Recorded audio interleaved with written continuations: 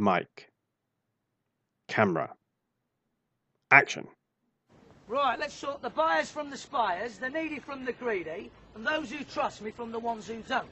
Because if you can't see value here today, you're not up here shopping, you're up here shoplifting.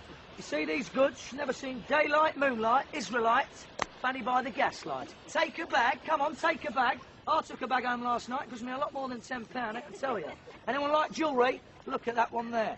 Handmade in Italy, hand stolen in Stepney. It's as long as my arm. I wish it was as long as something else. Don't think because these boxes are sealed up they're empty. The only man who sells empty boxes is the Undertaker. And by the look of some of you lot here today, I'd make more money with me measuring tape. Here, one price, £10.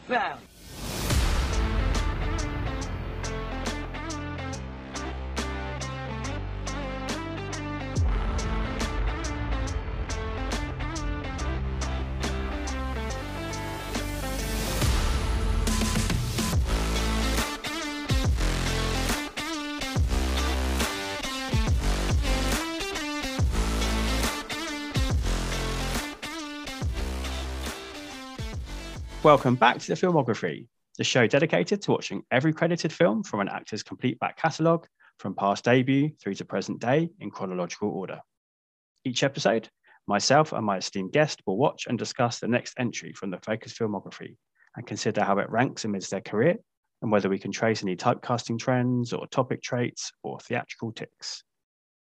I'm your host, Jack, and today, to launch the show, I'm joined by your neighbourhood friend and mine, the spectacular Spider-Dan, to discuss the debut of the Stath in Lock, Stock and Two Smoking Barrels.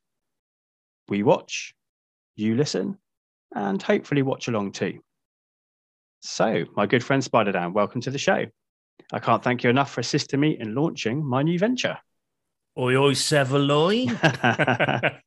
Well, thank you very much for having me on and being the first guest. I am truly honoured that my biggest fan of my podcast is inviting me on his very own. Well, that's it. It feels like a full circle, doesn't it? I mean, absolutely. Been chatting for a long time, for years, really, hadn't we? And then we met about a year ago now, maybe? I can't remember when episode 100 came out. I think, it was around March, wasn't it? I believe it was around March that we recorded it, but I knocked it back because I didn't want to interrupt the flow of because it was the whole idea of that episode was it was our first meeting, which it was technically. Yeah. But Tony's the season's greetings episode was going to happen before, so I went right. I can't have that. Not that it was a bad episode, but I was just like, we can't. I need that to be one I needed that to be right. So we fast tracked that episode, even though it wasn't for quite some time. But I thought it was one of my favorite episodes. Easy. Yeah, and our brotherhood has only blossomed since, hasn't it? We're in with both barrels to coin the film. Oh yes. Double-barreled, fully loaded, lock, stock.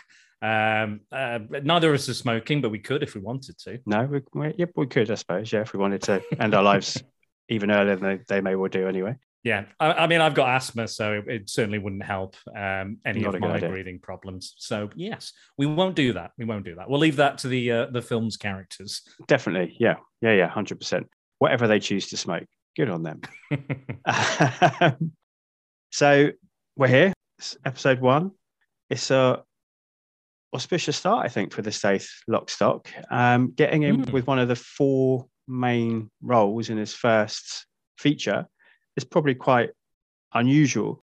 It is a habit of mine. So this show is going to tap into my OCD tendencies to have an actor, and I do like to kind of watch through. I'm in the midst of doing DiCaprio currently with my partner. We've already done Tom Cruise. We've watched all of Ruth Wilson's output, theatre and films. So it's definitely something which I'm drawn to do as a person. So I just thought, why not record myself doing it, talking to my mates, letting the world share in the joy, I suppose. Absolutely. I was enjoying your Critters reviews recently. And because you are the completist. I think Tony said it before. You are the completist, regardless of what will happen and what will come. You've got to finish them all. You've got to do them all. You've got to catch them all, so to speak. For better or worse, you're quite right. Sometimes I put myself through the mill to make sure I get there. But it's good. It's good that you allow yourself to experience these things because you never know. These ones that are critically panned, you may love. You never know. Absolutely true. I always go in with that, hoping, that it's going to be, the gold standard, the masterpiece. And, it could be. I like a lot of films that people don't like more than most, probably. And as one of the latest podcasts has gone on to show, but I won't spoil that particular podcast. Oh, lovely. But let's, well, I think it's a wonderful idea. So a wonderful idea for a podcast. I think it's inspired. Well, I think it's our like minds which drew us together in the first place, wasn't it? Your sense of like giving everything a try and trying to talk about and find the joy and the good and the positive behind the scenes, or you always try to find something to talk about, even if it's the Ewok movies. Yes, you will find the joy in reviewing those. And I think I try to do the same. We can be critical when something is shit, because there is shit out there. But as we were just talking before we started recording, getting a film made is really hard work. And as long as you acknowledge that and you look at the success when it's there, even if it's a small thing, a performance or an effect or an edit there'll be something to appreciate, I think. Absolutely. Every single time, you'll find, like, all the Spider-Man movies I love in their own unique ways. And there's, I love Spider-Man in general, and there'll always be something, even a scene or a reference or, whatever it may be. I'll always pull something fun and just go, well, they got that bit right, or I like this, and this was nice. There's always something good to find in a bucket of shit sometimes. Which isn't a good place to go for here, because I don't think this is a bucket of shit. No. But I can't wait to hear what you think. I will say it does look like it's been dripped in raw sewage. Just the colouring on the colouring on it. I'm not saying the film is raw sewage, but it does have that light brown. Looks like you wiped your ass with it. Yeah, true. Before we get it's grimy, that's true, yeah. Before we get into the film, as this is episode 1, or I think it's worth talking about the Statham a little bit before we get to his actual performance in Lock, Stock, because he'd been around for about 8-10 years maybe before this, but not in the places where you might expect to find him, I suppose. So I don't know if you know any of his back history, if you've seen any of the lovely tweets that I've sent out that have got some of his previous work in it.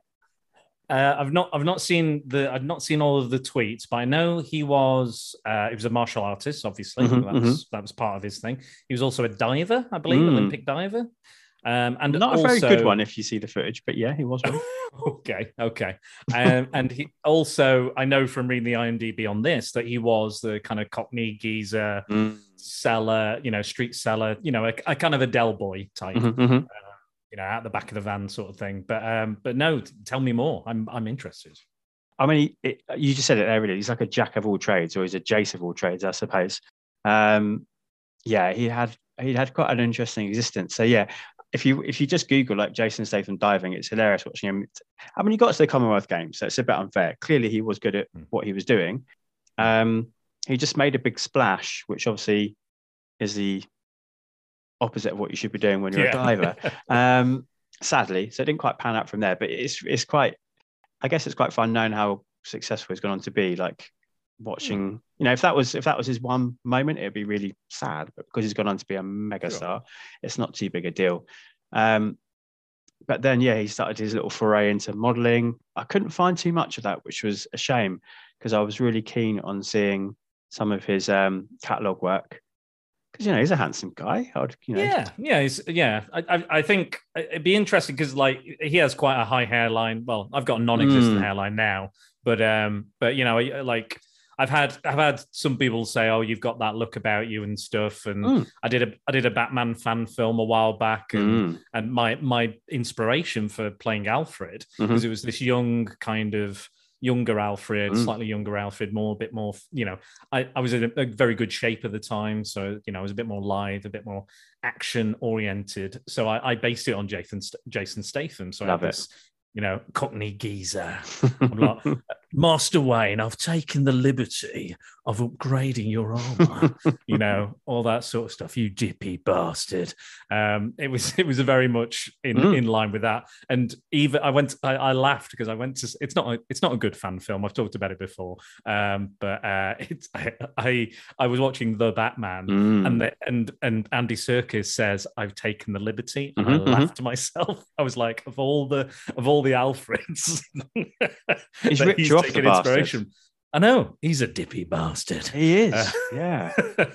Anyway, it's not about the Batman. We're talking about the Statham. I like the Statham. I like the Statham. I think he's a really committed. He always gives it 110%. You kind of know what you're going to get from him, I think, in some respect. I did watch one of the films which was on the list. I caught halfway through, and I was really thrown because it wasn't really an action movie. It was called Wild Card. And it was like, it wasn't really, it kind of ended, it's more like a drama, like an addiction drama about kind of Las Vegas and gambling and stuff and trying to get out of that life. And it kind of just ended, and I was like, I thought we were in the middle, like right, it just ended. Yeah. So I might need to rewatch that one because I think it is more of a serious kind of take in a drama role. But yeah, he's great. I love the Transporter films personally, and I think he's in the Expendables. There's a lot of people in that, but I think again he delivers. He's probably the second main character, I guess, in the Expendables. Yeah.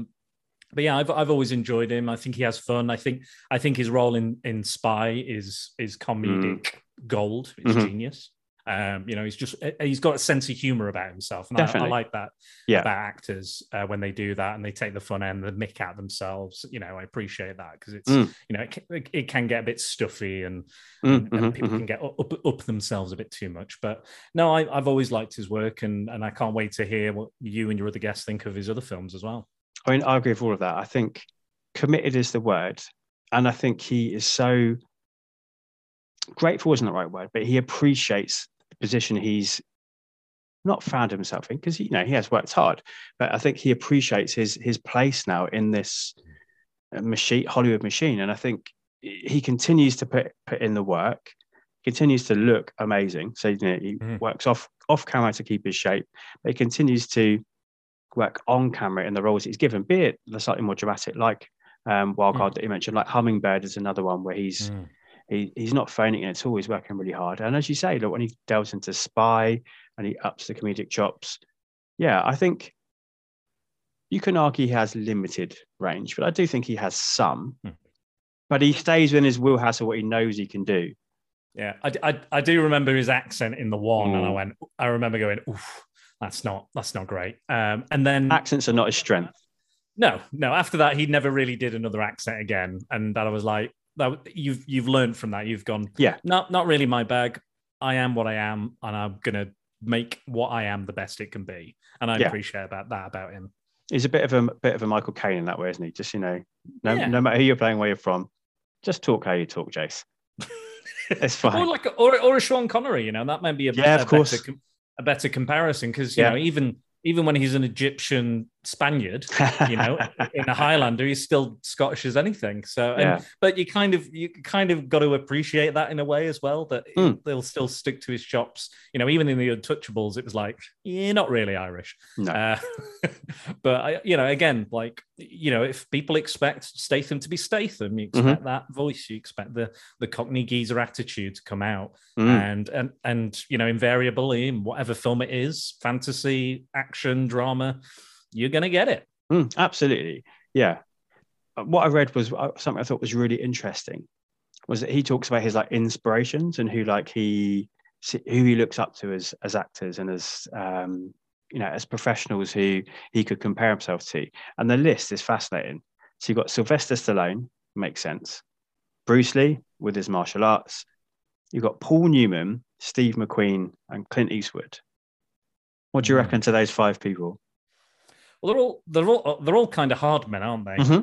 In one way or another. Or if they're not a martial artist, they're they're like Dirty Harry, and I guess with Stallone and kind of Rocky, I can see he's the kind of underdog. I can he's tried his, Rocky's tried his, Stallone's tried his hand at many things, singing, comedy, what have you. He's tried his best, and again, he kind of fits into that more popular mold of the action hero. Mostly Rambo and Rocky. I think Clint Eastwood is definitely maybe it's a sign of his more artistic chops, maybe Statham, because obviously Clint Eastwood is a director, and he doesn't just do action movies like Stallone mostly does. And yeah, I could see that. Bruce Lee obviously is a big, I can sure is a big inspiration physically and for martial arts as well. But Paul Newman and Steve McQueen, they're all about charm, I think. There's a lot of charm with their performances, and there's a lot of likability. And there's acting prowess, I think, as well. I think with all of them, there is acting prowess. So I think it is quite telling, actually, those choices. And they kind of make a lot of sense to see where his career has gone as well. I think if I had to pull like strands of actors into DNA to turn to Jason Statham, I'm not sure I can think of 5 better people. Like he has that twinkle in his eye of like a Newman or a McQueen, of that cheeky like charisma, as you were saying, like, and he's having fun. And he knows those guys always knew they were film stars and always knew that even no matter how hard they acted, they were always, I think they were always Paul Newman. They're always Steve McQueen. They're always actors portraying a role rather than losing themselves in a role. Sure. Personally, I love them both. I think they're both fantastic actors, but I think they were always an actor in a role rather than an actor losing themselves in a role. And I think, he's got that too. I think like none of those are character actors. No, you know what I mean, there's not a Willem Dafoe. There's nobody that it's not as transformative of those actors aren't as transformative as say more talented actors, not more talented actors, but I know what you're saying. It's a different style. Character act, a different style, that actively transform. Gary Oldman is the best example for me, who just absolutely transforms himself from film to film. And I think he's like one of the, if not the character actor for me. And he is unrecognizable from Leon, from Bram Stoker's, from Batman, from Harry Potter. I think I saw a clip the other day where Alderman was like, a kid went up to him and went, you're bloody Sirius Black from Harry Potter. And the other kid went, no, you're an idiot. He's Commissioner Gordon. like exactly. The kids were like, no, you are this. This is definitely you. And the other kid was like, no, and they're going to fight. Probably going to fight BVS style. And that just goes to show how strong a character actor he is. Agreed. But I think with those actors as well, they also know what they're good at, and they know their worth, and they know how to deliver on what they're good at. And I think Statham is exactly the same. Agreed. I reckon Gary Oldman and Christian Bale are the two people who come to mind when they talk in their own accents. I'm like, what? Who's that? They're like, I don't know what they sound like until you hear them talking. And then you're like, oh shit, that's what you really sound like. You can't hear it until you look. You don't know what it sounds like until you hear it. Oldman is on the list. That is for sure for years down the line if this podcast's still going. I'll do every episode, man. I'm happy to. If you need me to, I'm there. I'm there because I think of stuff like even spoilers, but he's in Hannibal. He's not credited, but he's in Hannibal. And again, you can't recognize him because there's a lot of makeup, but also that voice is not unlike anything that has ever come out of Gary Oldman before and or since. Just incredible. Anyway, Statham is great. Statham. So this is film number 1 on the list. He's made 41 films to date. By the time I get to the end of this, it may be 42, it may be 43. We'll see. How many do you reckon you've seen of the 41? I want to say like a good maybe 10, 12, maybe 10, 11, 12, I think. I think it's not like a lot of probably the more kind of blockbustery ones. I think maybe I've definitely seen all the Transporters. I've definitely seen Snatch. I'm just trying to think what else. Wild Card, I guess I've technically seen. Yeah. All the Expendables. Spy. I think a good handful that I know what to expect from Jason Statham in a film. I'd say definitely. You're still getting a range within that, aren't you? You're getting like Transporter Statham is the one which he blew up in, I think.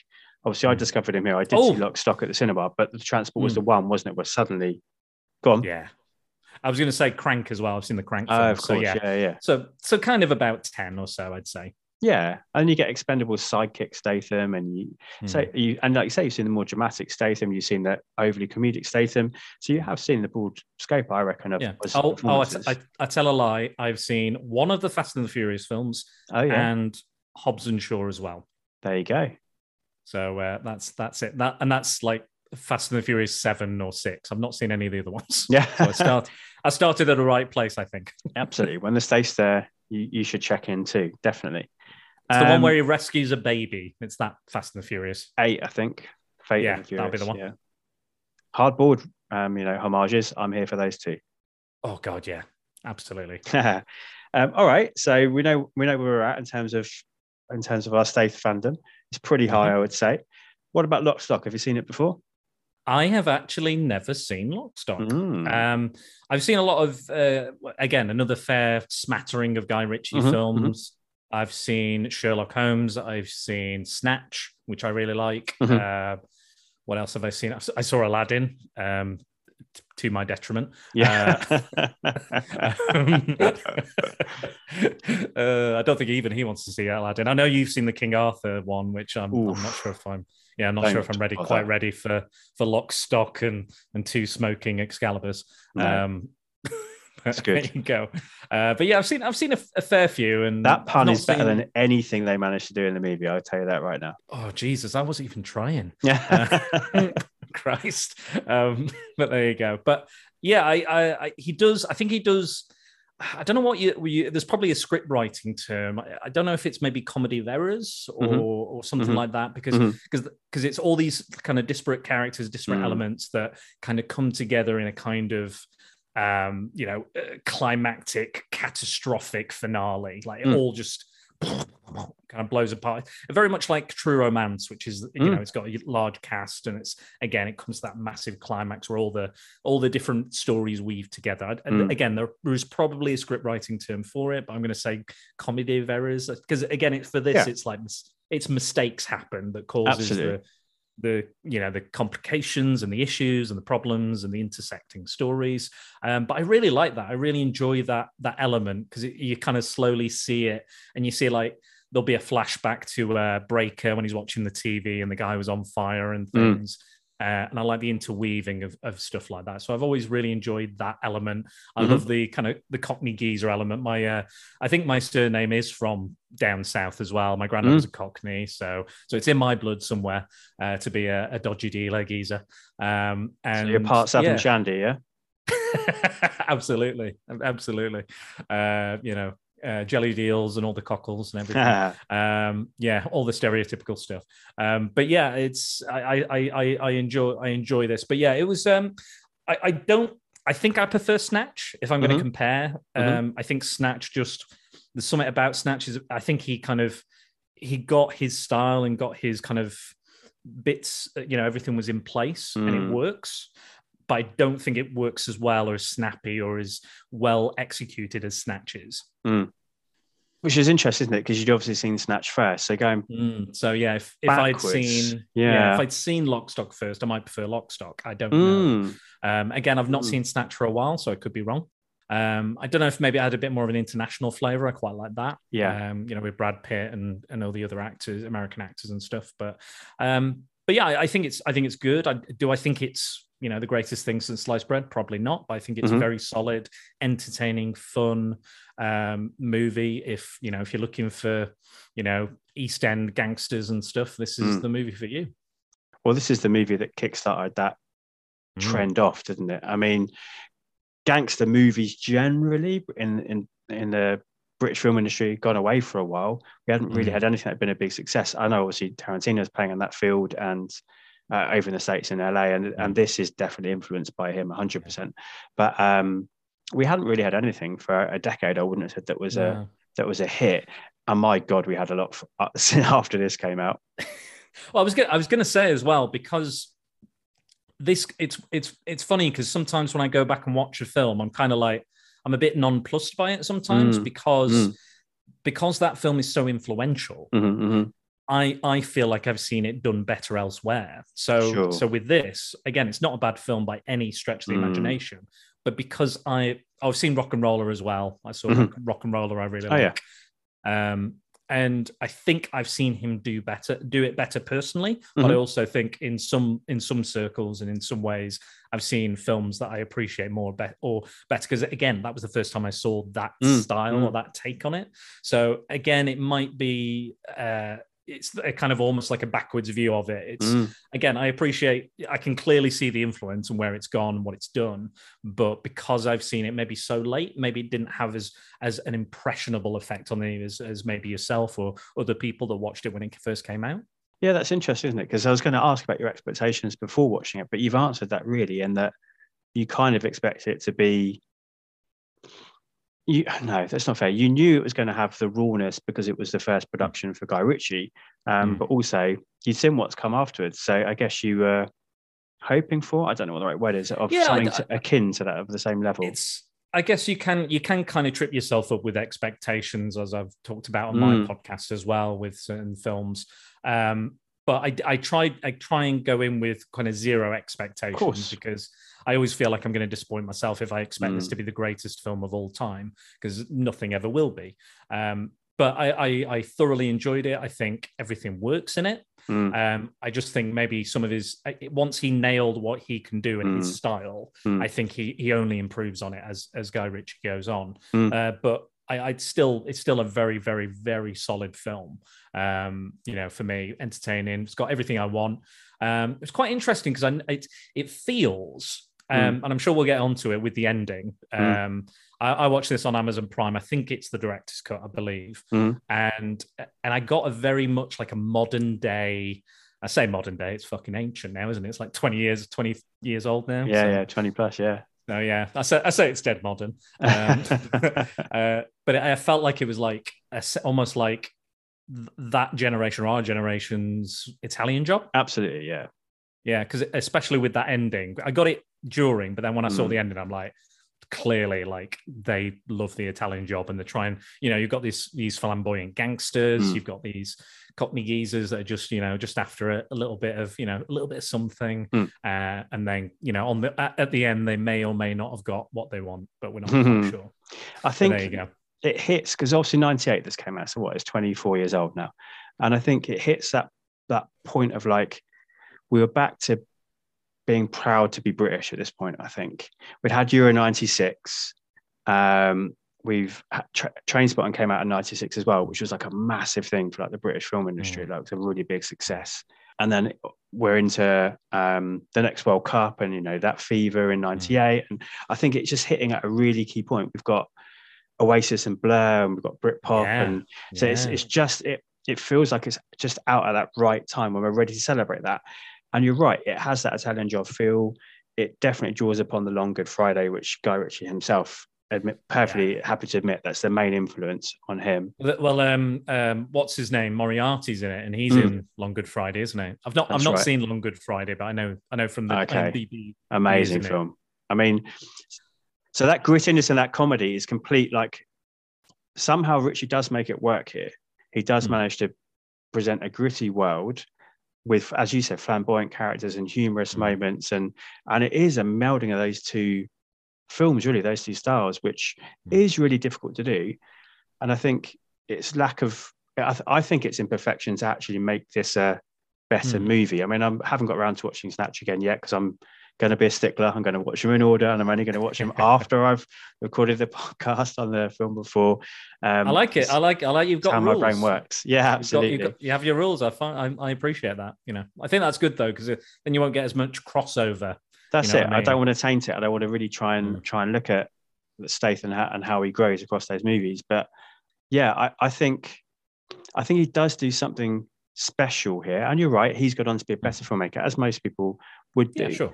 I would equate it to that kind of, it's that first album that almost feels better because it's rawer. It's if Snatch is Pulp Fiction, then Lock, Stock is Reservoir Dogs, and Pulp Fiction is by any measure a much better movie than Reservoir Dogs. But Reservoir Dogs has that rawness and that like edge and that like it feels a bit dangerous, and it feels a bit, as you said, grimy and dirty, and I think Lock, Stock has that feeling too.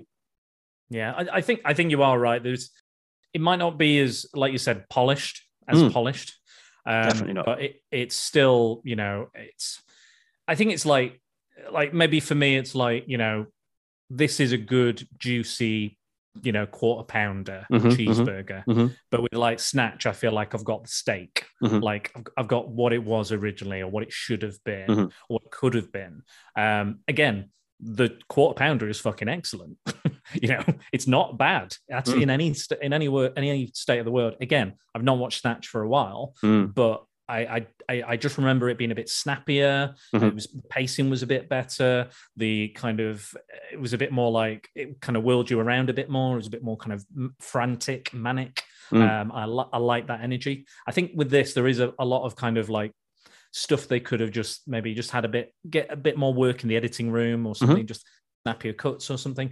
Again, nothing wrong with any of this. It's just not as polished, but I do agree there is a rawness to it, and there's almost like a kind of, not, what's the word, amateur filmmaking to it.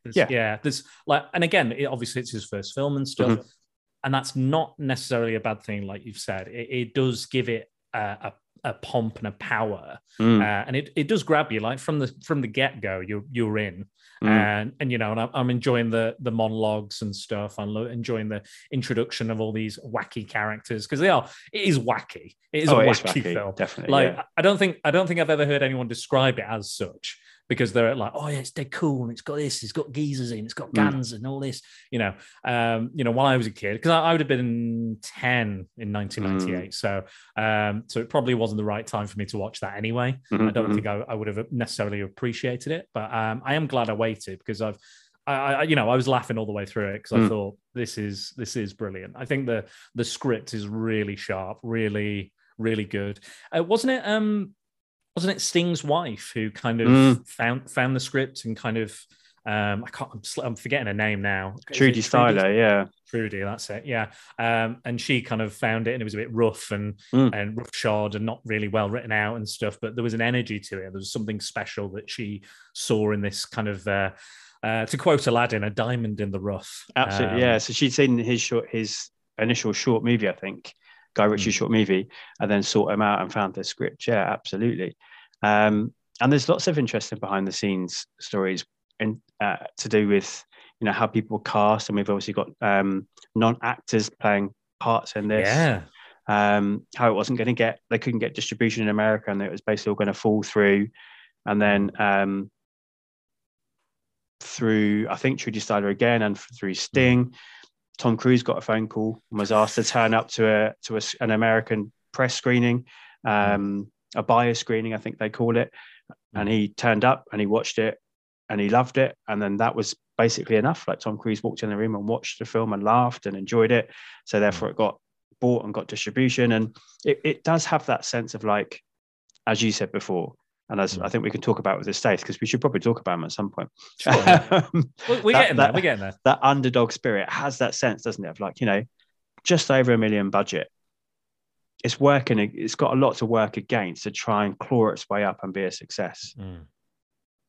Yeah, absolutely. I think it is very much.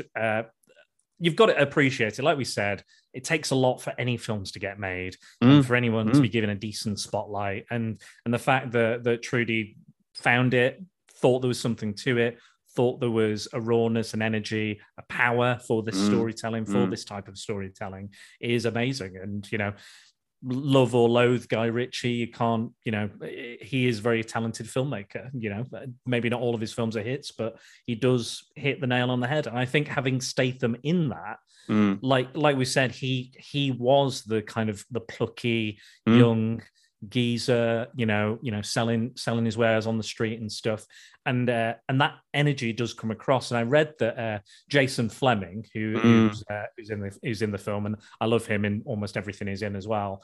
They were taking the piss out of him because he's the only one who hadn't committed a crime, didn't have a criminal record. So everyone's like, oh, all right, clean shirt or whatever. They'd just be like, and he's like, all right. Like you said, they've hired real gangsters, criminals, people, with records and reputations. And I think that adds a level of kind of realism, but also a level of kind of cheeky British humor as well. There's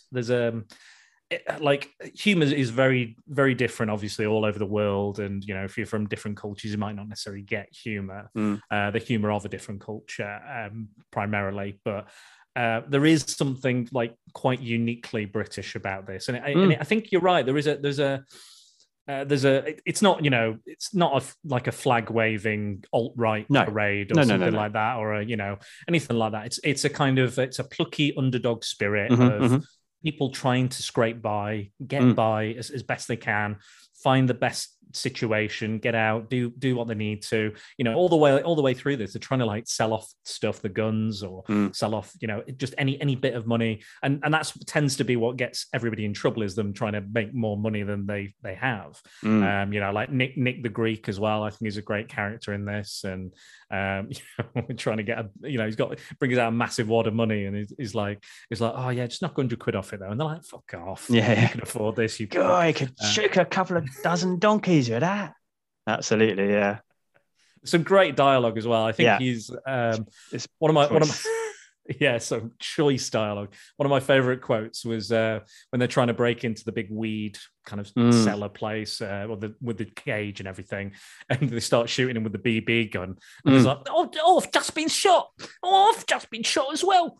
And he's like, we'll both of you, with everyone, just stop being shot for 2 minutes. I just thought, fucking genius. I was on the floor laughing.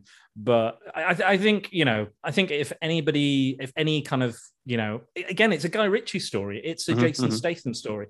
These characters are very lived in and are very real because they're basically just these guys, the young, wannabe kind of big name actors that are trying their best to get somewhere, and and they believe in it. And Dexter Fletcher, there's absolute huge names in this that go on to do much better things, or not better but bigger things. Or Dexter Fletcher's he's directing now and stuff, and Jason Fleming's all over the place.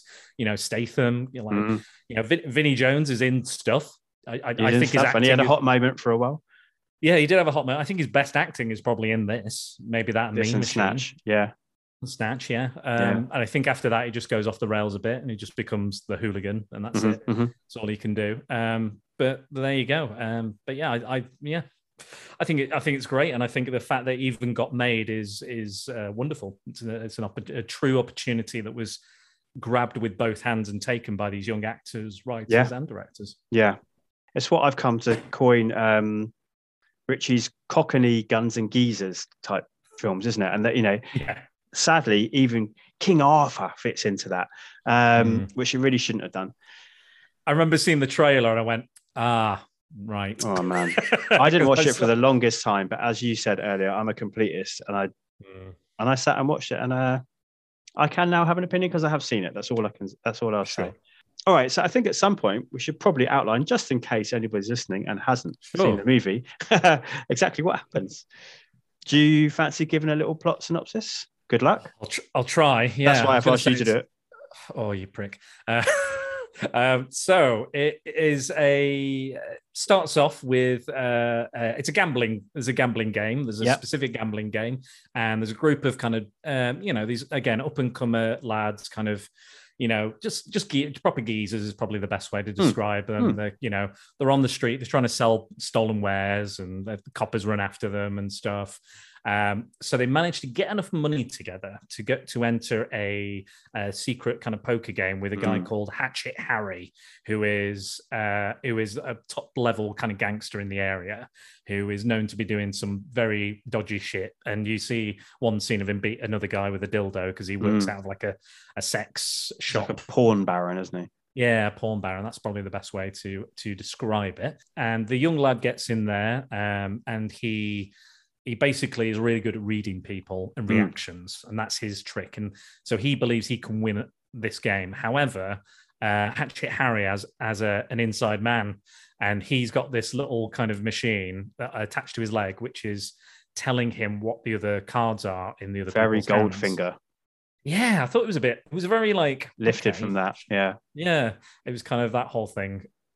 I mean, it was a bit weirder with the kind of tappy leg thing, but I guess it's kind of like Morse code or something. It must be tapping away at, because both older fellas, they probably know how to do Morse code, and yeah, so the young lad, he loses the game only after he said, "Oh, I can't make this bet. I can't afford to. No one's going to lend me the money." And Hatch Harry says, "I'll lend you the money."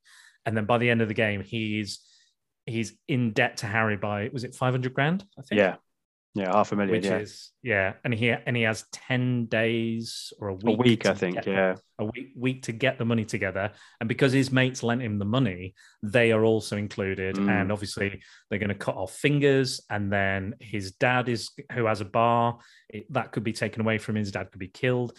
His dad is played by Sting, which kind of took me out of the film a little bit. I'll be honest. It was kind of like, oh, Sting's here, because he doesn't really do anything. He's just there. I don't think it necessarily needed to be Sting.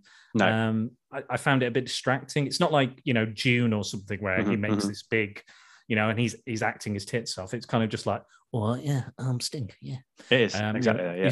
He's just there. So I found that a little international markets, I presume. I get it. I totally get it. I understand why he was in there, obviously, Trudy and everything. But it didn't really click for me, that particular person in that particular role. But yeah, that was one of the bugaboos I had with the film. And not many, but just that one. And yeah, so they have a week to figure out how to get this money. And they find out that their neighbors are some hardcore gangsters as well. And they're going to rob a place that is basically selling this high quality weed. They're growers of high quality weed, and they are going to kind of hold them up, take the weed and the money, and then sell it back to the guy. This is where it gets complicated, and only gets more and more complicated.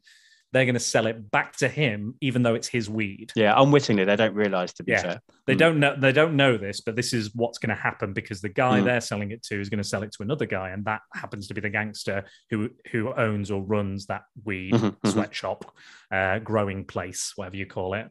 I'm not up with the drugs lingo. I don't know what you call it. Neither. The hyper whatever they call it, hydrangea, whatever they call those hydronic things. They grow weed there, basically. It's a big place for growing weed. But that is basically the plot. I think basically the plot. I mean, it's interesting because some people talk about it as being convoluted and complicated, which I think is unfair. I think it's multi-stranded, and as you said, all those strands come together at the end. But I don't think it's hard to follow. If you have 4 different groups, right? Yeah. And as long as you can keep straight what these 4 different groups are, and it's not that hard, we kind of knit the Greek bopping in between them, really. Yeah. He's got like the connective tissues. So you've got like the guns come into it because Hatchet Harry asks Nick the Greek to get, not Nick the Greek, his Harry the Baptist, the Baptist, to get some Scousers or some Northern monkeys, as he describes them, which I love. I love that whole section. I don't know if it's that kind to Scousers though. I think it's probably, it's very much the like the 118 stereotypical. Yeah, absolutely. Yeah. It's like the Harry Enfield sketch, if you remember that. Like, calm down. It reminds me of that a lot. So I don't know if it's maybe a little stereotypical. And there was a couple of like, there was some I could have done without some of the kind of homophobic stuff. There was a little bit of that this time, but again, I'm watching it fresh, so I don't know. It was a different time. We're talking 20 years ago, so obviously we've got to take that in. It doesn't play now. You're right. A couple of times I was a little bit pulled out myself with some of the language. That's the core concept of the other show that I do with Tony, is us looking at things through a modern lens. And you look at that, and it is a problem. Yeah, I get people. It's very brief. I will say that it is very brief. It's like a little monologue. I think there is some kind of like you Nancy or you lady. There's some lads banter back and forth about you're not a proper man. Yeah. What I found very interesting as well about the film was that a lot of the violence is cut away from. Yeah, it's all off screen. Which I didn't expect. Like because obviously it's all about these hardcore gangsters. There's crime. Like you do get blood and stuff, but the act of the violence is definitely off screen. And I guess that kind of helps, highlight the comedy of it all. Because you're not going, oh fucking hell, that was horrible. You know, you still get blood, you still get dead bodies, you still get stuff, but all the actual, and I guess during this time, the kind of MPAA or the BBFC were probably rating very violent films quite harshly, maybe, depending, and they probably wanted a bigger audience to see this. So I believe it's a 15. I want to say it's a 15. I think it is an 18. I think it does come in. Still an 18? I think so, because of the language. Yeah, probably. I think it's something like 128 fucks. It's more than I've had in my lifetime. Can you say that? Not to mention, she said, kind of slurs and true. Yeah, Rory chucks in a couple of "see you next Tuesdays" as well.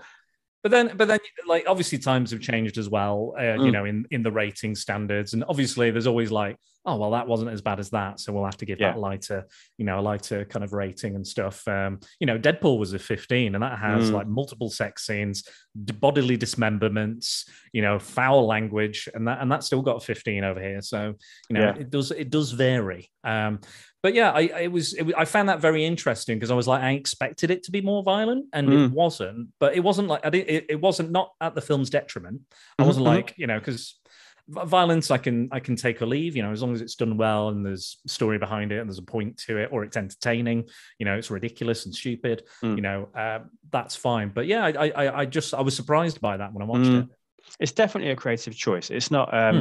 I feel it's more creative than it is commercial. I hear what you're saying about that. It would provide you with more opportunity to get the rating you wanted. But I think as it's an 18 anyway, it doesn't feel like they've tried to barter that down. I think they were quite happy knowing they were appealing to an adult audience. I think what it does is, as you said, they wanted to keep that balance between it being a gangster drama, but with the wacky comedy, which Italian Job is famous for. And you said it. I don't want to just say your words back at you, but it allows that careful balance to be maintained all the way through. Yeah, I agree with my words. So there you go. Of course you do. I would agree with my words, but yeah, I think it's like you said, it's expertly done. I don't think it's overly complicated. No. I've seen much more overly complicated films. Like you said, there's these core groups, and if you can follow each strand, and then if you notice, it's like something like Trick or Treat, which has multiple stories going on at multiple different times, and they do cross over, though mostly they're told one at a time. There is crossover and slight, different things occur, and you notice little things about it. And I think this one, there is that element a bit, but it's all kind of still going on. It's all current. It's all happening now in real time. But yeah, I had no issue following it, and as I am prone to do, I might look at my phone for 2 minutes or something, or someone will tweet me or something, and and I'll lose concentration. I'll go back to the film, and I didn't go, oh shit, I'll have to rewind. I don't know what the hell's going on. What's this? It's not a mind fuckery film. It's not. I don't think it's hard to follow. There's not that many characters. There's a few, sure, but I think if you know where they are, who they are, their influence to other people, their relationship to other people, I found Pirates of the Caribbean more complicated than this. Yeah. Like, who's got the coin? I've got the coin. Where are we going? Oh, no, he got the coin now. Now we're going in another circle. That whole film is just a circle. Yeah. Until they reach the finale. As entertaining as it is, that's that. And I found that more confusing and hard to follow than this. And there is some narrative trickery in this, isn't there? As you mentioned before, you get the Samoan Joe pub scene when, as they're walking in, which is a great moment, as they're walking in, a guy comes out on fire, and they're like, oh, well, and they walk into the pub anyway. And then you get to see that story played out later in the film. So we do have that kind of like elliptical narrative editing. But I think the narrative structure, the cross-cutting between the different stories all the way through is actually really well planned out and then really well edited. Because as you said, we have these four main guys. We have Ed, Bacon, Soap, and Tom, which is your core characters. And you've got is it Nick Moran, I think is his name, plays Ed. He's the one that doesn't seem to have gone on to do as much as everyone else. Then you've got No, I think Jason he was Statham in. as gone. Yeah, sorry, I think he was in a Harry Potter film or a couple. He Maybe. was, yeah. I'm not sure, but As you said, you it. consider what everyone else has gone on to do. He seems to be the Yeah. one that's surprisingly, as the ostensible lead in this, has gone on to have not as big a career as everyone else. You know, I think you've got Jason Statham as his best mate, Bacon, and I think you can feel his charisma on the screen. He probably says the least of anybody, but does draw your eye. It's funny how some people can just do it; they draw your eye. And I did notice actually on this watch, he does get the first line in the movie, and he does get the last line in the movie as well, which is really interesting. Yeah. Obviously that's a creative choice. I think what's interesting about him is he's not really got an arc in the story for himself, like a personal arc. It's just get the money.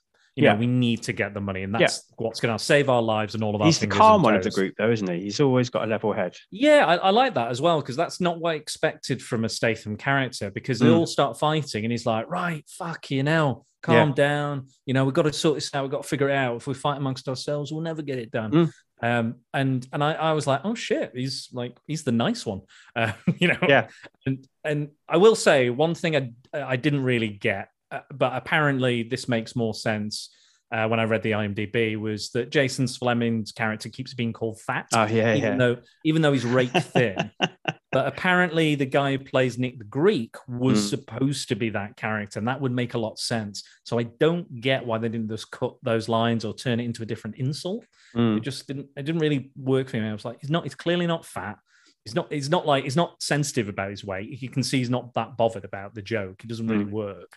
But it was just, I was just like, that's a weird choice to just keep that in, even though it's a totally different actor with a totally different look. Like if he made fun of him because he was a ginger or something. Not that I'm condoning making fun of it. But, you know, everybody tweet Dan as a ginger, please. Hashtag hates gingers. Yeah.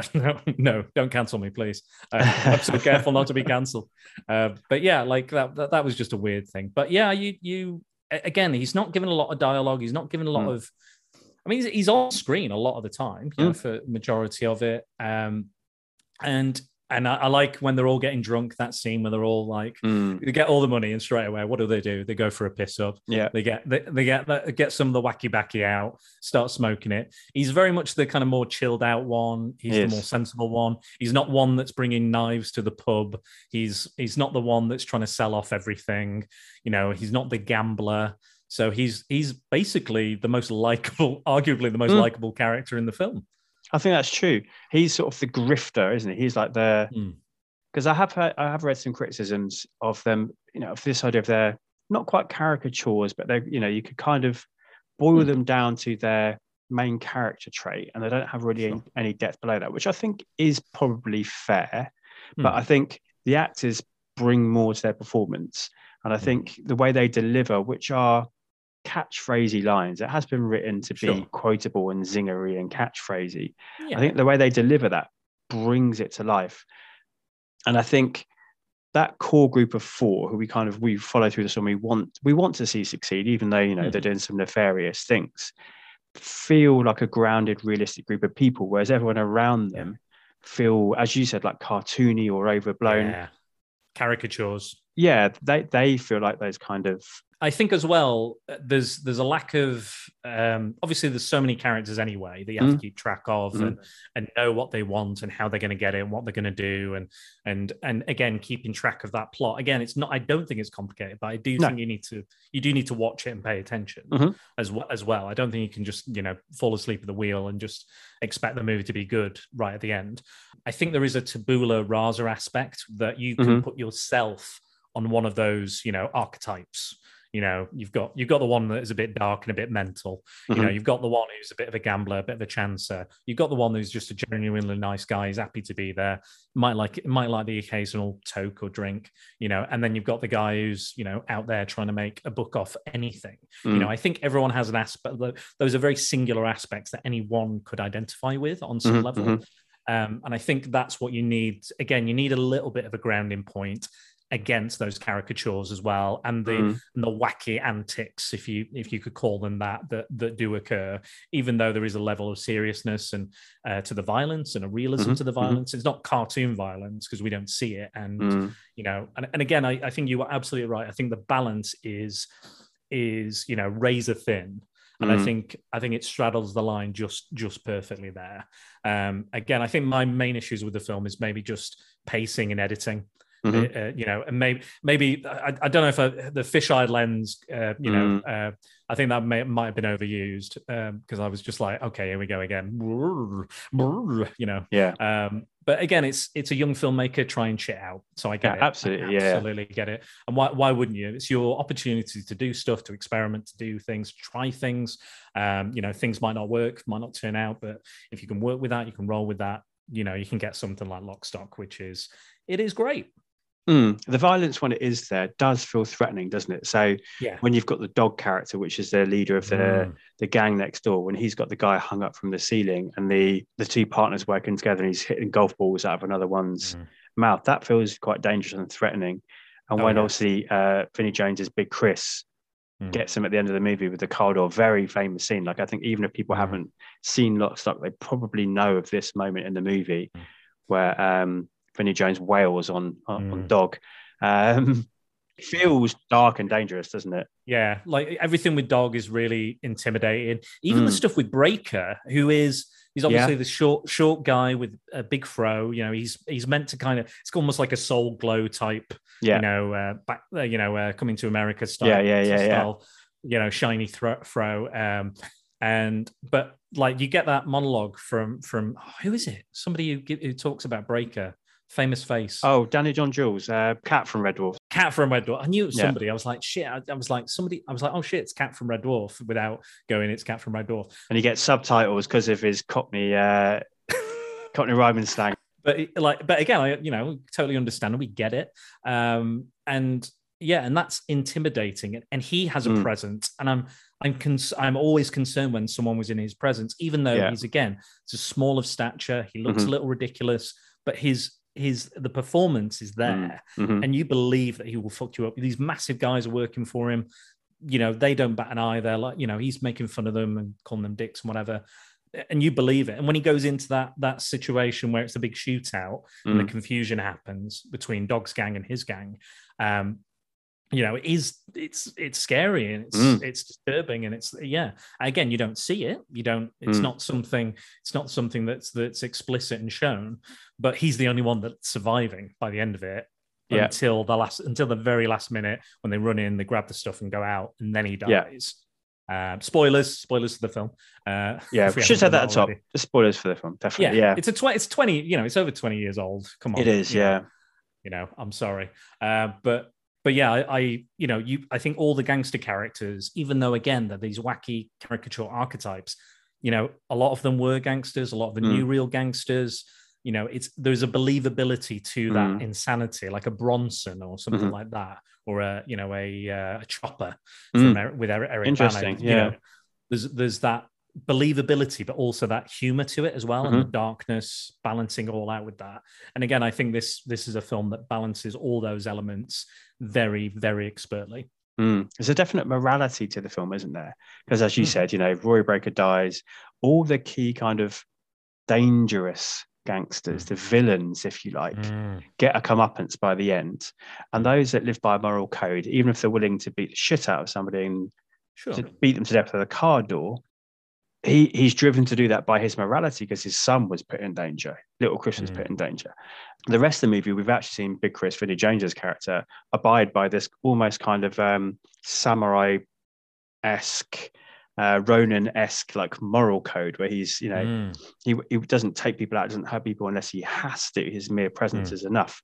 So I think the film does definitely offer that sense of there's levels of criminality within the world that we're in. Yeah, of course. Well, it's like in prison. Like I did a podcast on top 5 prison movies, so I went full deep. And I've visited a prison as well, which was a very scary experience. But maybe not for this podcast. It's a long story. but there is a ranking. There is, if you're a paedophile or you're a sex offender, you're known to be, you may be treated and or killed, because of that, that sort of thing. If you've killed a paedophile, you might be a hero within the prison system. People don't talk about what they're in for, because if they find out, it might endanger them or something. It's kind of the code.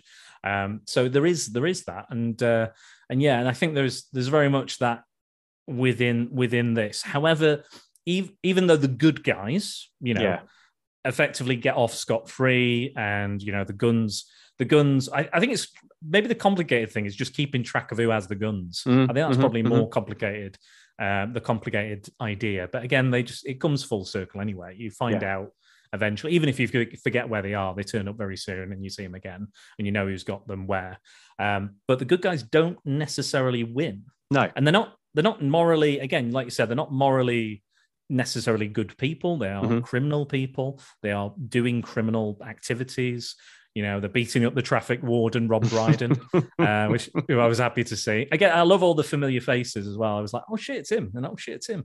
I was watching it, and I watched a young Sherlock Holmes recently. And not only does this film have a Moriarty, who is the actor who plays Hatchet Harry, but you have the young Sherlock Holmes, who is one of the weed sellers, plays the character of Jay. I think it's Nicholas Rowe, I want to say. I think that's his name. Yeah, I've never seen young Sherlock Holmes, Oh, you know what? I might do it this Christmas for the alternativity stories, nice. maybe. There's my excuse. Yeah, there you go. I might do. I'm not decided yet. I'm not 100% decided, but I might do it. We'll see. But I quite enjoy it. Spoilers. It's Chris Columbus, and it's very. If you like Harry Potter films, you can see the origin of the Harry Potter films and the style of Harry Potter films from Chris Columbus. Also has a post-credit scene, just so you know. Young Sherlock Holmes, one of the first, I think. But yeah, it's a great film, and I think, like you said, the like we were saying, the morality of it, it doesn't say, oh, if you just stand by, because the whole film, it's them. It's a lot of inaction from the heroes in a way. They don't affect the plot that much. The kind of stuff just happens around them, kind of like almost like a chaos theory type thing. It's just like, they do set off a chain of events, kind of like a chaos theory, and then it comes back around. But they don't. It doesn't explicitly say they win, or that they're good people, or that everything's going to work out for them. Not at all. It says, that, we're not actively violent. We didn't kill anybody. We didn't do any evil things, potentially. We didn't, the people we were robbing were criminals. So, it's more like, they are kind of good, chaotic good, whatever you want to call it. But yeah, it never outwardly says, these are the good guys, even though they're your kind of characters you follow, and your protagonists. It never says, being a criminal and doing dodgy gambling deals is great, and stealing weed and money is good, and robbing expensive guns. It never actively says that, which is also interesting as well. It's another interesting kind of layer to the film and to the characters and to the ideas they were playing with and the stuff. But yeah, I think that does play in again to that Italian Job feel, because again, they're potentially dodgy people, not the dodgiest of people, but and there's that fun whether or not they got what they want. And again, I kind of like those endings because you can kind of make up your own mind about it. Absolutely, yeah. You can go, oh, they got away, they lived, they're fine, they've got all the money, they're great. Or you can be like, no, they got arrested and they went down for years. You can have your cake and eat it. It's like those choose your own adventure books. I love it. Yeah. All right, let's cycle back around to the Statham, because you said something really interesting before about how, like, perhaps him being the quiet, sensible, these aren't the exact words you used, obviously, but the level-headed character within the group is not necessarily what you might have expected. So you're obviously bringing in your experience of him as an actor in his later work, and I look at him in this first one. So why do you think that is? I think with certain actors, like we talked about, like the ones that he's inspired by, there is a set expectation. Like I said, when I saw Wildcard, or like 2/3 of Wildcard, there was an expectation that it was going to be an action film because Statham was in it. I expected him to kick some ass and to shoot guys or to do whatever, or to rob something, and it's not that film is not really that. And I think when I look back at it and did research on it, I was like, oh shit, it was meant to be something a bit different for him and his career. And I think there is a stereotypical. There's a stereotypical Stallone. There's what we expect from Clint Eastwood. We have expectations on certain actors to do certain things. You were talking about large filmographies. Look at Nicolas Cage or look at Samuel Jackson. Yeah. We expect Samuel Jackson to be Samuel Jackson in whatever role he does. And there are some ones where he's a little bit more of a character actor and he'll really change himself or do something a bit different. And then same with Nick Cage as well. But we still kind of expect a level of consistency because it's the same person, same voice, same body, same skills, and there is an expectation. Again, we can get in our way a little bit. And I think I didn't want to have expectations coming into this film. And I tried not to. And again, I very, very much enjoyed it. Yeah, there's stuff I don't really like about it, but it's still very, very solid in filmmaking, storytelling, acting, whatever, cinematography, you name it. But yeah, I think sometimes there is an expectation from a person, from an actor, from we expect Nick Cage to be a bit weird, and in most films he's pretty weird, And people have gone into Morbius recently expecting Jared Leto to be weird and wacky and over the top and method actory. But apparently, from what I've heard, he's like, no, he just plays the role as an actor would. That is just, he fills his job role. He's like, I played Michael Morbius. It's not any over the top or weirdness or anything like that. He's not drinking marinara sauce to become Italian or anything like that. It's just, he's just done that role. I think Statham, there will be an expectation, I think, from a lot of people coming into this, like myself, that he would be maybe a bit more like his character in Snatch, which is very similar character. But I think he's got a bit more agency. He's a bit more of a hard man. A bit more verbose. Yeah, that as well. Yeah, a bit more wordy. There's you can kind of see it there. What his I felt like he nailed what he wanted to be or his style, because there are moments in this where they look a little bit as actors do sometimes. They look a bit like not deer in headlights, but something where it's like they're a little off, or they're just a little bit, maybe a bit nervous, or agreed. Something's a little. And that's another thing I noticed, just because they're a bit green, I think is the best term to use. This is a big film, big opportunity, lots of money behind it. So maybe there was a little bit of nervousness or not sure if it's going to work. Will we pull it off? I've done films and stuff where I've been in something and I went, yeah, this will be great. And then I'm like, oh no, it wasn't. Not necessarily because of me or anybody else. It just didn't turn out as well as we thought. But yeah, I think there is an element of they've not quite got that je ne sais quoi. He hasn't got his je ne sais quoi yet. I think Statham. I think he's just like, I'm going to be this guy. I'm this guy. This is me playing this guy.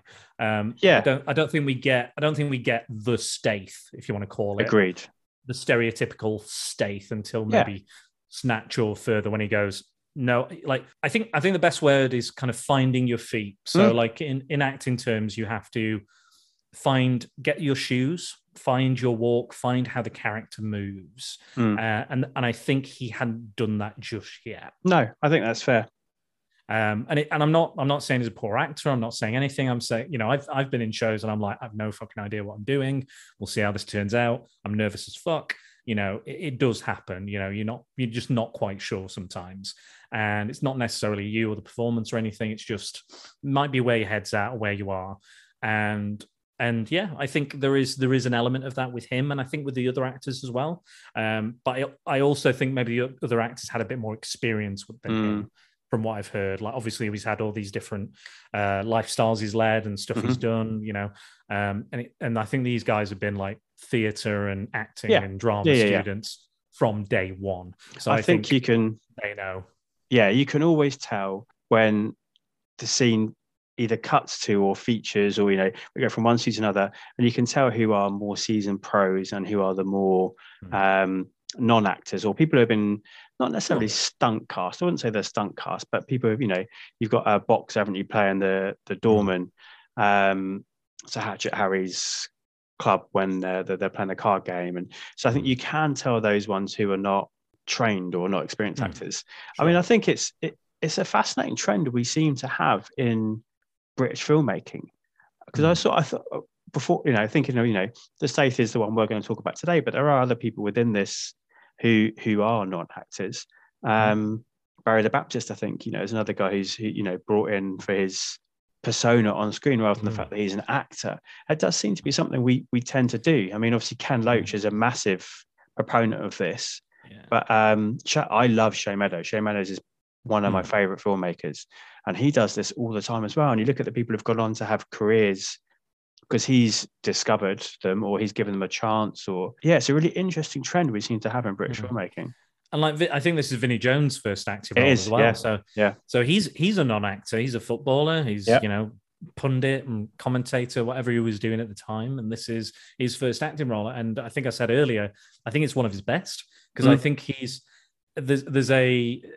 not over the top and manic and mad like some of his later roles, like Eurotrip or The Juggernaut or things like that. There's I'm the Juggernaut, bitch. There's a believability to it. It's still over the top and wacky, but I think him having a kid there does ground it a little bit as well, and it makes it a bit more believable. And again, there's a lot of fun there, a lot of humor there between them, and again, morality wise as well, he has that code and everything. Does, and he's excellent. I'd arguably say Sting was my least favorite, and again, he's an actor. He has been in other things, Quadrophenia and June and lots of other stuff. The Bride, I think he did a Frankenstein movie and some other stuff. He's actually more seasoned than Jones was. I think he was probably had the least strongest performance out of all the multitude of actors that are in it, for as however long or short they're in it. And again, it is top quality British acting talent that is on screen, and talent behind the camera as well, just all over. And again, this is just a very I like these humble beginnings for Statham, because it's nice to see how he grows, and I'm sure throughout your podcast it'll be interesting to see him growing confidence and kind of get over this nervousness that maybe he had. And again, maybe that was it, that he's surrounded by all these, not only are they surrounded by hardened criminals, he's also surrounded by seasoned actors, practiced. They've done the work, they've done the time, they've done the auditions, and he probably hasn't. He's very new to this and a bit not sure of his footing. He's been a painted dancer, he's been a market trader, he's been a diver, he's been a model. Absolutely, and he's perhaps a little bit out of his depth here. But I think, as we said right back at the start, he does enough. He has enough charisma, enough presence. I do feel drawn to him in scenes when perhaps other people are doing more. And I think clearly Guy Ritchie was drawn to him, and a lot of other people, because it doesn't take a long time. We're looking at a couple of years. Suddenly he's been cast in Hollywood movies opposite Jet Li. And so there's definitely something about him immediately. I definitely saw, I think I read somewhere that kind of the whole thing about the guns at the end was a reshoot. Initially they got away with the money, and people reacted poorly to that. And rightly so. Yeah, and I think they made the right choice in doing the scene. But I definitely saw a sneak of the Staith when they're arguing over who's going to phone him. Yeah, because he gets kind of like, he's like, it's not like, I'm chilled out now, I'm the Staith. I've got him on the fucking phone. Yeah. He's fucking ringing. All that. It's like that was. I was like, there he is. I can see him. He's coming out. He's coming out of his cocoon. It's coming for us. Yeah, definitely. There's definite, maybe, I don't know how much time had passed, or, if it had been a year or two, or if it had been another films by this point, whatever, or had more practice. But there's definitely like a little hint there of him, the more kind of stereotypical aggressive Staith, as we know. That's a really interesting insight, because I did read that it took a couple of years from, kind of the start of the process to the distribution to getting out in the cinemas. So perhaps, depending on where this reshoot took place within that process, you're right, he'd gone on and been in Snatch, or, had some acting lessons or done this and done that. Yeah, that's really interesting. Like could have taken, acting classes are available. If you don't have to necessarily go to university or drama school, there are people and places you can learn and stuff. So yeah, it wouldn't surprise me if he did. And then he felt more confident. And when it came to that scene, and again, played expertly by the actors, written well. And again, I think it's a solid ending. It's the right ending for that film and for that story. And it's hilarious and it's brilliant, and they're arguing about it. And I love how ancient all the phones are. I was like, yes, these are cool. But yeah, it's a really fun film, and I'm excited. I'm going to see if I can try and keep up with the Statham filmography as well with your podcast. See if I can keep up, because I want to watch Snatch again, and there's a lot of the other ones I'm either going to come on and watch for you, or I'm going to try and watch, because there's a lot I haven't seen as well. I've only seen, you said it's 40 plus, and I've only seen about 10 or so, maybe more. So yeah, I definitely want to carry on the tradition of back to the filmography. One every couple of weeks, we can hopefully find some do that easy.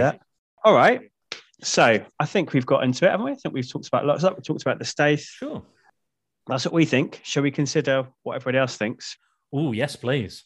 So what I thought I'd do for this section is consider some fan reviews of the film, but especially focus them in on the Stath's performance within it.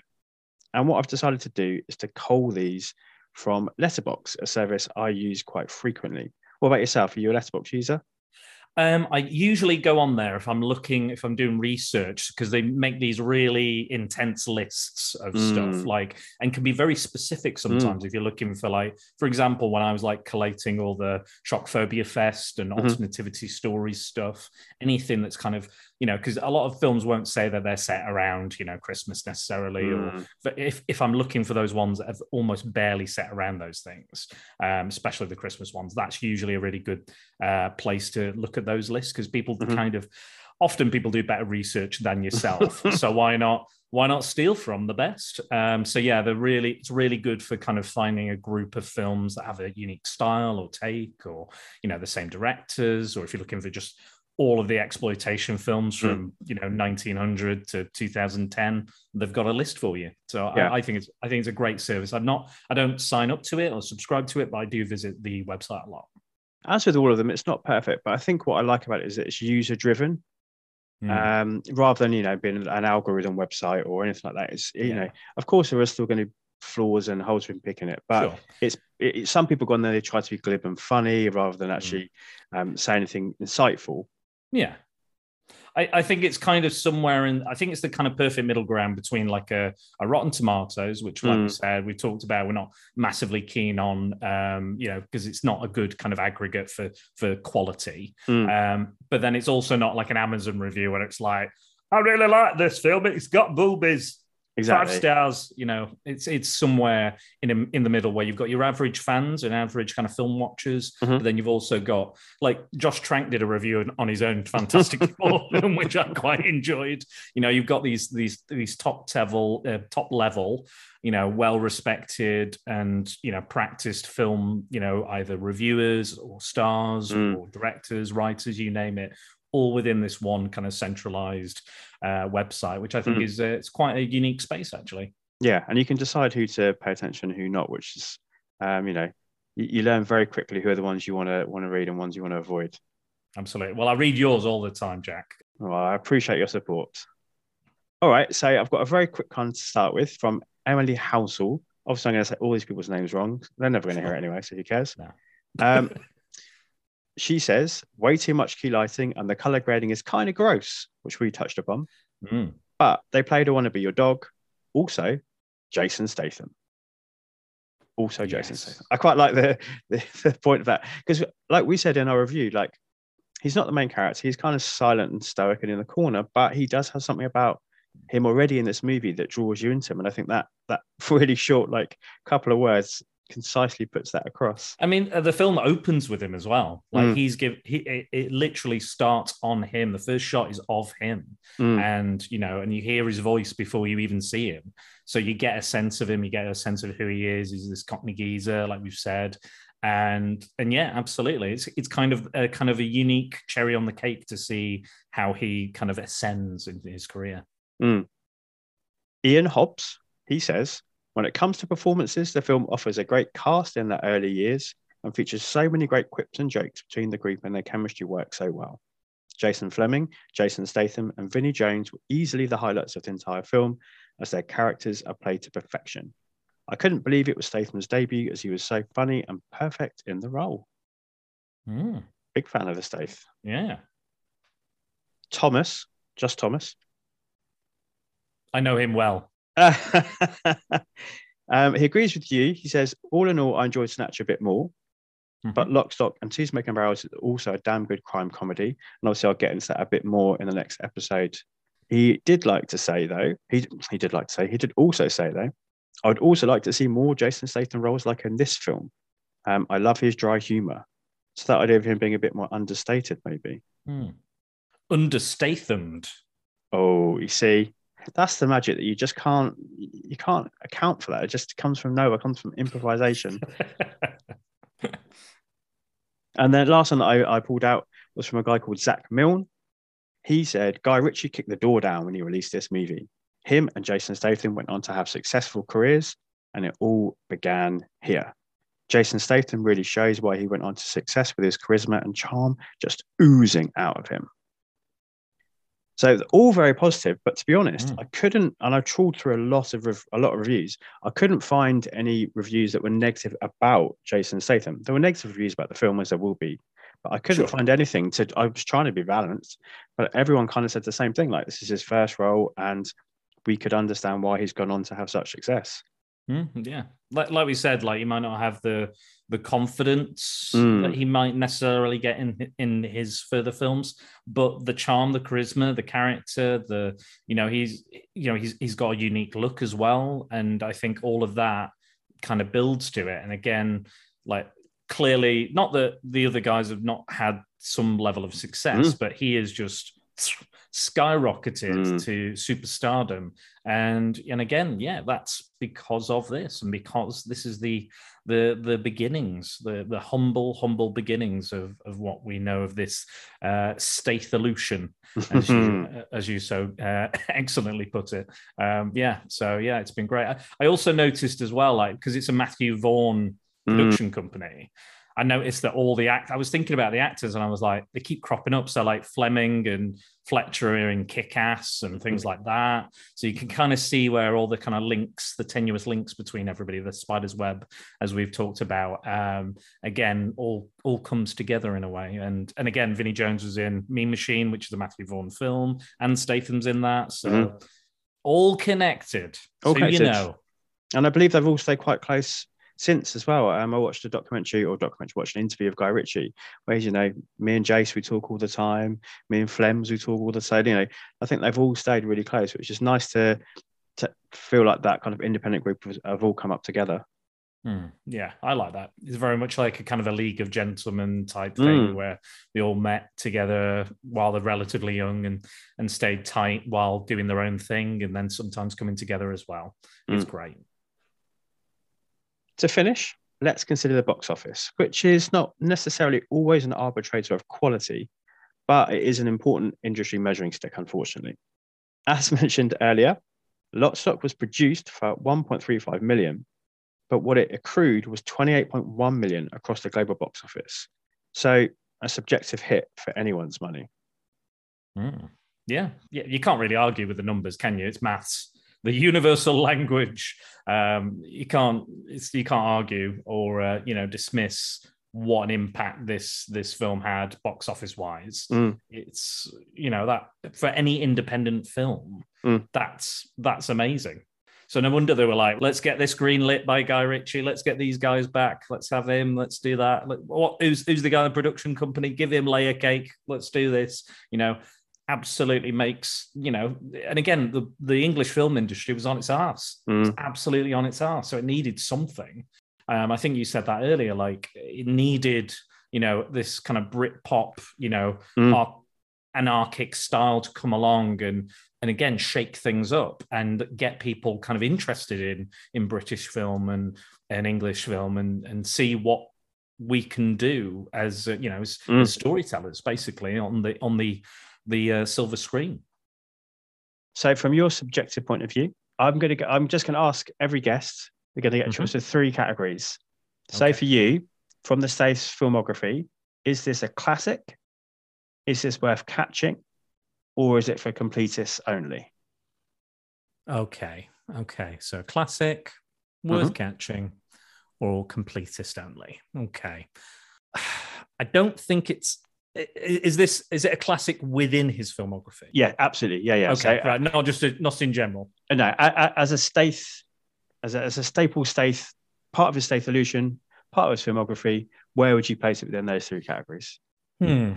It's tricky because it's not like if people are coming in looking for a Staith and a classic Staith, this isn't necessarily what you would call a classic Staith for me.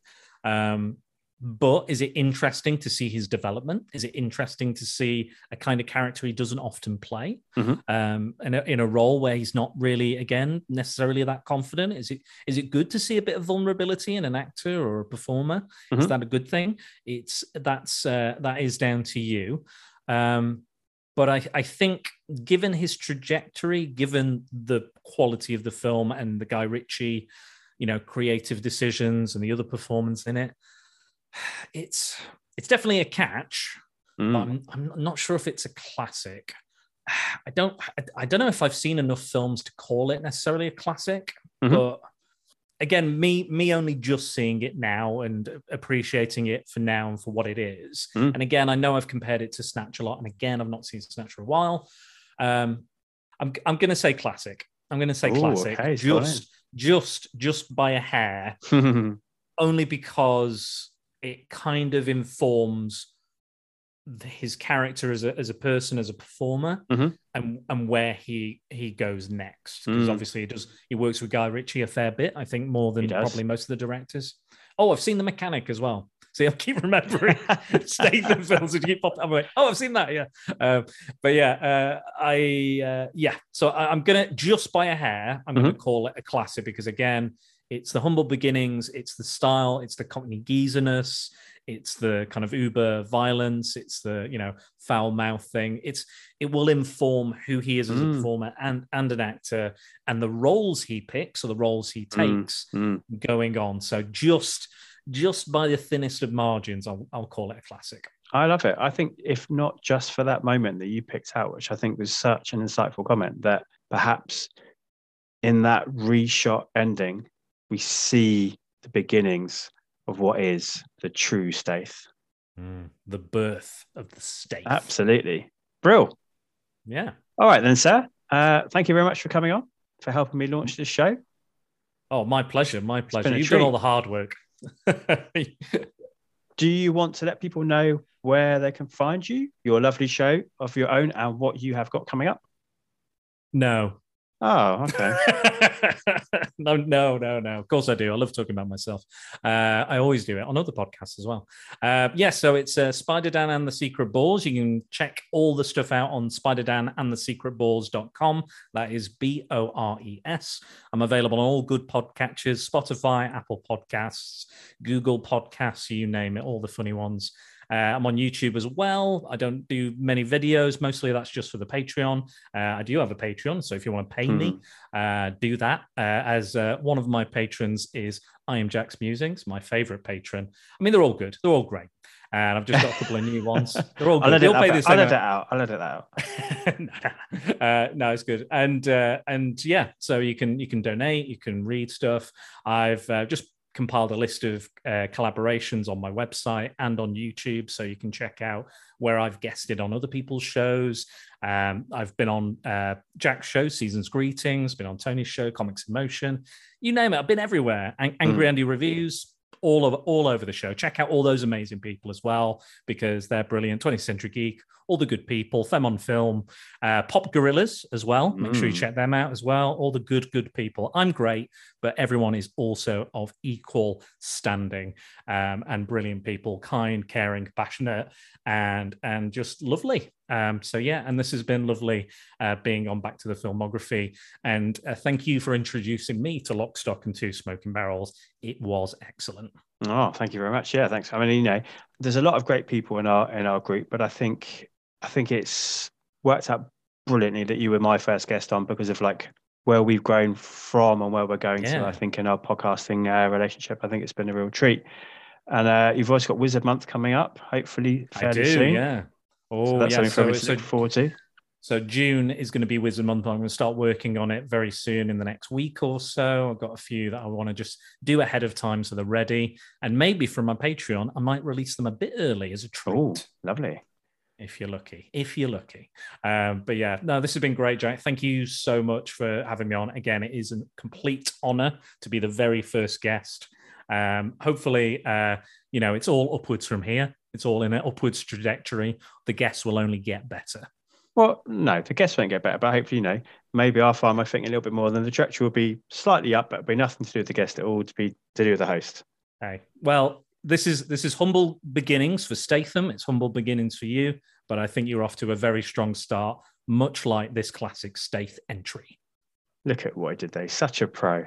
Thank you, everyone else, for listening and for partaking in this journey with me through the Stath's filmography.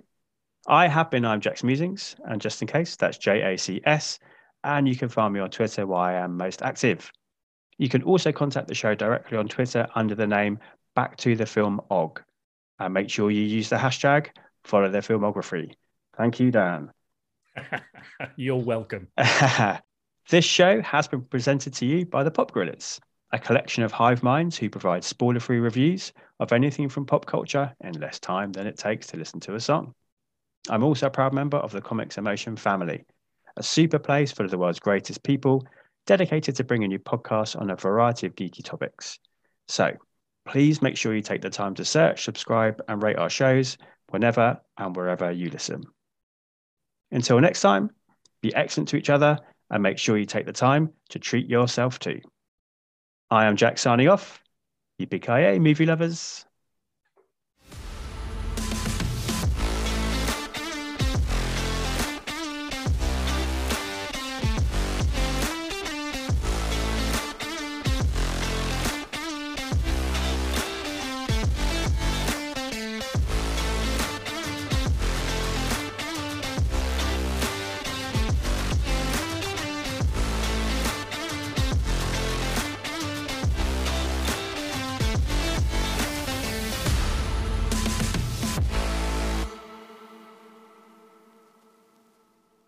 Cut.